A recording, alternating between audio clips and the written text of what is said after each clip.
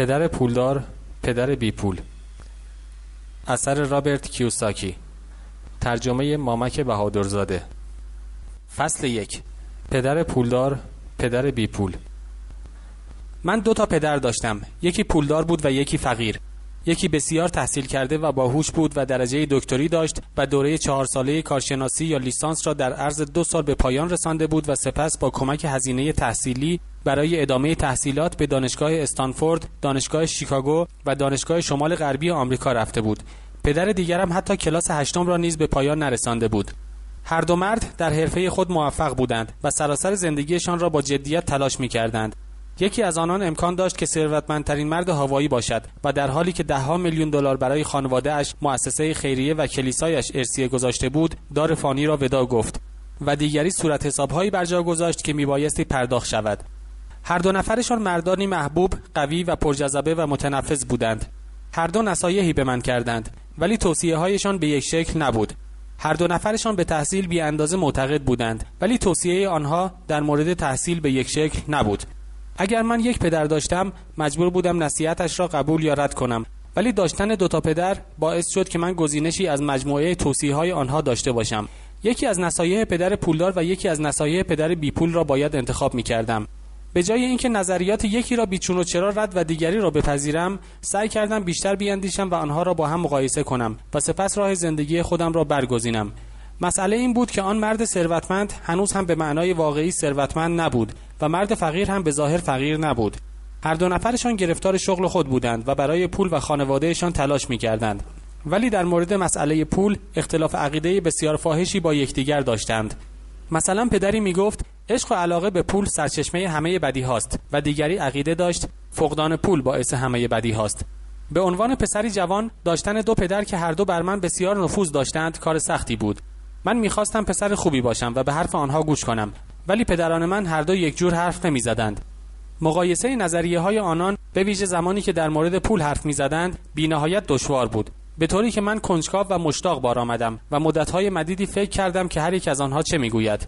بیشتر اوقات شخصی من صرف واکنش‌ها میشد و من چنین پرسش‌هایی را از خود میکردم: چرا او این را میگوید؟ و باز همین سوال را در مورد پدر دیگرم از خودم میپرسیدم.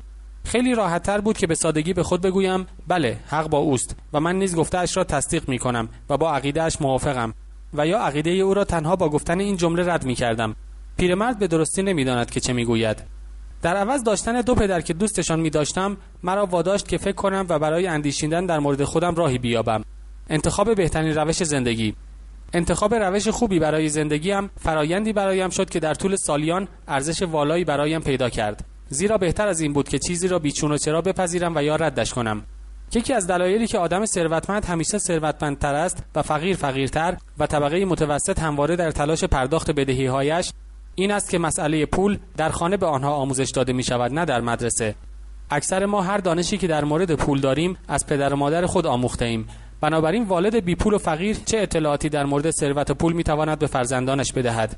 آنان تنها توصیه می کنند به مدرسه برو و خوب درس بخوان و بچه هم ممکن است با بهترین نمره‌ها فارغ التحصیل شود، ولی با برنامه‌ریزی مالی شخصی و مجموعه افکاری ضعیف. همه این مسائل زمانی که کودک در سنین پایینی بوده به او آموزش داده می شود. دانش پول را نمیتوان در مدرسه و دانشگاه آموخت. مدارس بیشتر بر مهارت‌های حرفه‌ای و تحصیلی تمرکز می‌کنند. این فرایند تنها توضیح می‌دهد که چگونه کارمندان باهوش بانک، پزشکان و حسابدارها که با بهترین نمره‌ها فارغ التحصیل شده اند، امکان دارد که بابت مسائل مالی در تمام عمرشان نیز در تلاش و تکاپو باشند. تزلزل خاطر ما در جهت تنظیم کردن بدهی‌هایمان بیشتر به علت تصمیمات مالی است که دولتمردان تحصیل کرده و مقامات دولتی با اندکی معلومات در مورد پول و یا حتی بدون کوچکترین آگاهی در این مورد میگیرند. اغلب به هزاره آینده نظر میافکنم و از خودم میپرسم با وجود میلیون‌ها نفر که به کمک‌های مالی و بهداشتی نیاز دارند چه اتفاقی خواهد افتاد؟ آنها از نظر مالی به خانواده خود و یا حکومت متکی خواهند شد. اگر دولت نتواند در مورد بیمه درمان و یا مسائل مالی از آنها حمایت کند چه سرنوشتی خواهند داشت؟ یک ملت چگونه میتواند بقا داشته باشد اگر آموزش مسائل مالی همواره بر عهده پدر و مادرهایی که اکثرشان فقیرند و یا فقیر خواهند شد باشد؟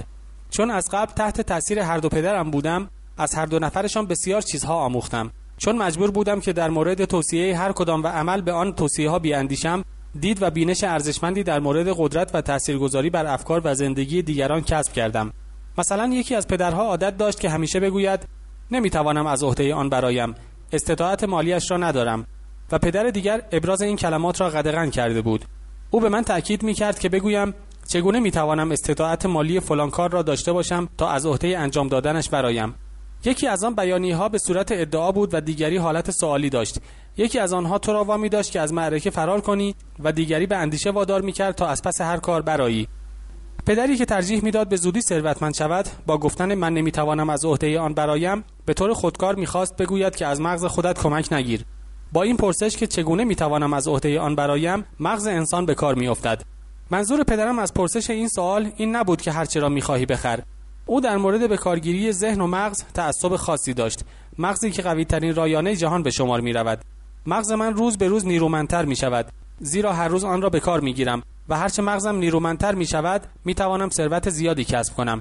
پدرم اعتقاد داشت که به طور خود به خود گفتن من از عهده آن برنمی آیم نشانه ای از تنبلی و رکود ذهنی ماست. اگرچه هر دو پدر با جدیت تلاش می‌کردند، متوجه شدم که یکی از آنان عادت داشت در مورد مسائل مالی ذهنش را در سکون نگه دارد، ولی دیگری عادت داشت که مغزش را به فعالیت وادارد. نتیجه دراز مدت که در طول سالها به دست آوردم این بود که یکی از آنان از رشد مالی نیرومندتری برخوردار بود و دیگری بنیه مالی ضعیفتری داشت. این امر تفاوت چندانی در مقایسه این دو نفر دیگر ندارد که یکی از آنان برای تمرینات ورزشی پیوسته به باشگاه می رود و آن دیگری بر روی مبلی راحتی می نشیند و سراسر روز را به تماشای تلویزیون می گذراند. حرکات ورزشی صحیح می تواند موجب تندرستی بیشتری شود و تمرین‌های ذهنی درست می تواند امکانات بسیاری در جهت ثروتمند شدن شما فراهم سازد. پدران من سلیقه فکری متفاوت و مخالفی با یکدیگر داشتند. یکی از آنان بر این باور بود که آدم ثروتمند برای مراقبت از اقبال اندک خود باید مالیات زیادی را بابت داراییش بپردازد. دیگری اعتقاد داشت که مالیات‌ها گوشمالی حسابی به تولید کننده‌هایی می‌دهد که به آنانی که تولید کننده نیستند، یعنی کارمندان، حقوق می‌پردازند. یکی از پدرها توصیه می‌کرد تلاش کن تا تحصیلات عالی داشته باشی و در شرکت معتبری شروع به کار کنی، و آن دیگری نصیحت می‌کرد درست را با تلاش و جدیت بخوان تا بتوانی شرکت معتبری را بخری. پدری میگفت علت پولدار نشدن من وجود شما بچه هاست. دیگری میگفت دلیل اینکه باید ثروتمند شوم وجود شما بچه هاست. یکی از آنان سر میز غذا همیشه در مورد کسب و کار و ثروت با امیدواری تمام حرف میزد. دیگری ضمن صرف غذا حرف زدن از ثروت و پول را ممنوع اعلام میکرد. یکی میگفت حرف پول که میشود احتیاط به خرج بدهید و خرج نکنید. دیگری میگفت سعی کن در زندگیت خطر کردن را یاد بگیری. یکی معتقد بود خانه ما بزرگترین سرمایه‌گذاری و دارایی ما محسوب می‌شود. دیگری اعتقاد داشت خانه من چیزی است دست و پاگیر و اگر خانه بزرگترین سرمایه‌گذاری تو محسوب شود دچار دردسر می‌شوی. هر دوی آنها قبض‌های پرداختی را به موقع می‌دادند، ولی یکی از آنها قبض‌هایش را در اولین روز می‌پرداخت و دیگری در آخرین روز مهلت آن. یکی از آنها معتقد بود شرکتی که در آن کار می‌کند و یا حکومت کشورش مسئول رفع نیازمندی‌های افراد است. او همیشه نگران تورم، طرح‌های بازنشستگی، مزایای بیمه درمانی، مرخصی استعلاجی، روزهای مرخصی و دیگر مسائل جنبی بود. او تحت تأثیر دوتا از عموهایش به ارتش پیوسته و پس از 20 سال خدمت فعالانه بازنشسته شده بود و حقوق بازنشستگی دریافت می‌کرد. او از مزایای بازنشستگی و بیمه درمانی خوشش می‌آمد. در ضمن سیستم استخدام رسمی پس از فارغ التحصیلی از دانشگاه را دوست می‌داشت. به نظر او حمایت حرفه‌ای هر شخص از زندگی و منافع شخصی هر از گاه آن حرفه مهمتر از خود آن حرفه بود.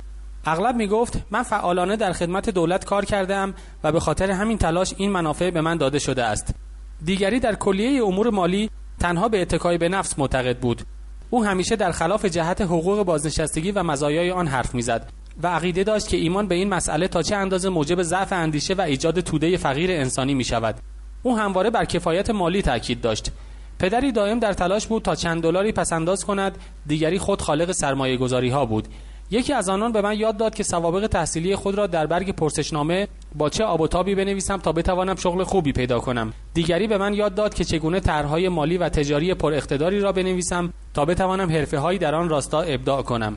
محصول دو پدر قوی بودن به من اجازه داد که تفاوت نگرش هر دوی آنان را به زندگی به خوبی مشاهده کنم و دریافتم که زندگی هر انسانی مطابق طرز تفکر اوست. مثلا پدر فقیرم همیشه میگفت هرگز پولدار نخواهم شد و همین پیشگویی نیز به واقعیت پیوست. از طرف دیگر پدر ثروتمندم همیشه به خودش عنوان آدم پولدار میداد و اینطور میگفت من مرد ثروتمندی هستم و ثروتمندها هرگز این کار را نمیکنند.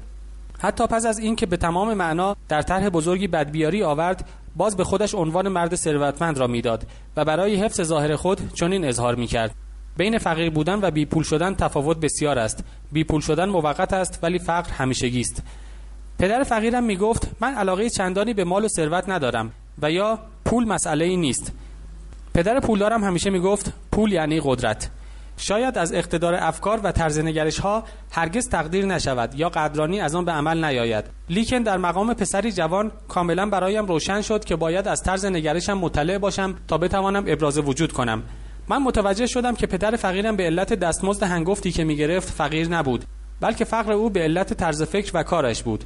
در مقام پسر جوانی که 2 پدر داشت دقیقاً متوجه شدم که باید خیلی مراقب باشم، زیرا طرز تفکر من انتخاب نوع زندگی من است. به حرفای چه کسی باید گوش کنم؟ پدر پولدارم یا پدر فقیرم؟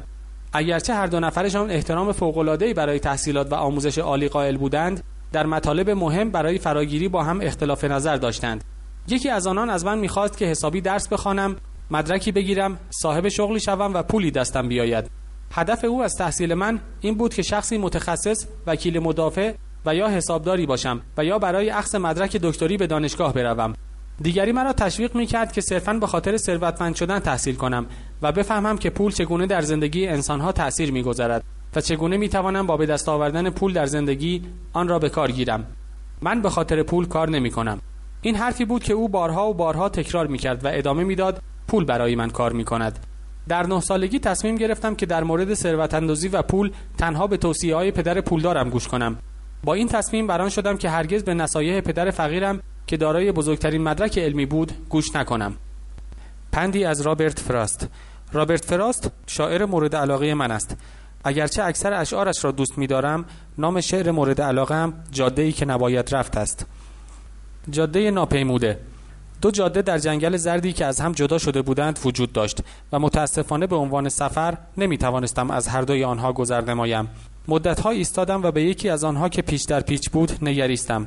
آیا به کجا ختم می‌شد؟ سرانجام زیر فرش این جنگل به کجا ختم می‌شود؟ سپس جاده دیگر را در نظر گرفتم که به نظر زیبا می‌رسید و می‌شد از آن گذر کرد، زیرا سرسبز و خرم بود و سراسر جاده یک دست و پوشیده از سبزه بود. هر 2 جاده در آن صبحدم بکر بدون جای پایی بود و پوشیده از برگ‌ها. من جاده اول را برای یک روز دیگر در نظر گرفتم و با اینکه مسیرم را انتخاب کرده بودم، اما مردد بودم که آیا می‌توانم دوباره بازگردم یا نه. با آه و افسوس خواهم گفت که جایی در سالهای دور جنگلی بود با 2 جاده که از هم فاصله داشتند و من اولین جاده را برگزیدم که کمتر کسی از آن گذر کرده بود و این گزینش به ظاهر زیبا موجب تمام مشکلات من در زندگیم شد. رابرت فراست 1916. در طول سالیان متأثر از این شعر رابرت فراست بودم و از اینکه تصمیم گرفتم که به حرفهای پدر تحصیل کردم که طرز فکرش در مورد پول و دارایی کارگشا نبود و پول را چیز خطرناکی می‌دانست گوش نکنم. تصمیم دردناکی بود، لیکن این تصمیم موجب شد که ترکیب سالهای عمرم را به خوبی حفظ کنم. زمانی که تصمیم گرفتم ذهنم را آماده کنم تا به توصیه‌های یکی از آنها عمل کنم، آموزشم در مورد پول و ارزش آن شروع شد. من به مدت 30 سال از پدر پولدارم آموزش دیدم تا اینکه به 39 سالگی رسیدم و او احساس کرد که آموزش کفایت می‌کند و او در این مدت توانسته است مرا روی غلطک بیاندازد و چیزی در جمجمه پوکم فرو کند. پول شکلی از قدرت است، ولی چیزی که قدرت بیشتری دارد آموزش مالی است. پول را به دست می‌آوریم و خرج می‌کنیم، ولی اگر آموزشی در مورد کارکرد پول داشته باشیم، به موجب این آگاهی صاحب اقتدار می‌شویم و شروع به پولدار شدن می‌کنیم. دلیل مثبت اندیشی به تنهایی کارگر نیست، زیرا اکثریت مردم که به مدرسه و دانشگاه رفته‌اند هرگز یاد نگرفته‌اند که پول چگونه به درد می‌خورد و برای ما کار می‌کند. بنابراین زندگی خود را در جهت کسب پول و برای پول سپری می‌کنند. آنان در واقع برای پول زندگی می‌کنند، نه آنکه پول به خاطر آنان وجود داشته باشد. زمانی که شروع به آموزش در این مورد کردم، چون هنوز 9 سال بیشتر نداشتم، آموزشی که پدر ثروتمندم به من میداد بسیار ساده و آسان بود و زمانی که تمام گفته‌هایش اجرا شد، 6 درس عمده در مدت 30 سال عمرم تکرار شد. این کتاب در مورد همان 6 نکته مهم است که پدر ثروتمندم تاکید خاصی بر روی آنها داشت. این آموخته‌ها به مفهوم پاسخگویی نیست، لیکن راهنمودی در جهت زندگی شماست. راهنمایی‌هایی که به شما و فرزندانتان یاری خواهد کرد تا ثروتمندتر شوید. مهم نیست که در دنیا به علت افزایش تغییر و تحولات و عدم اطمینان چه پیش خواهد آمد.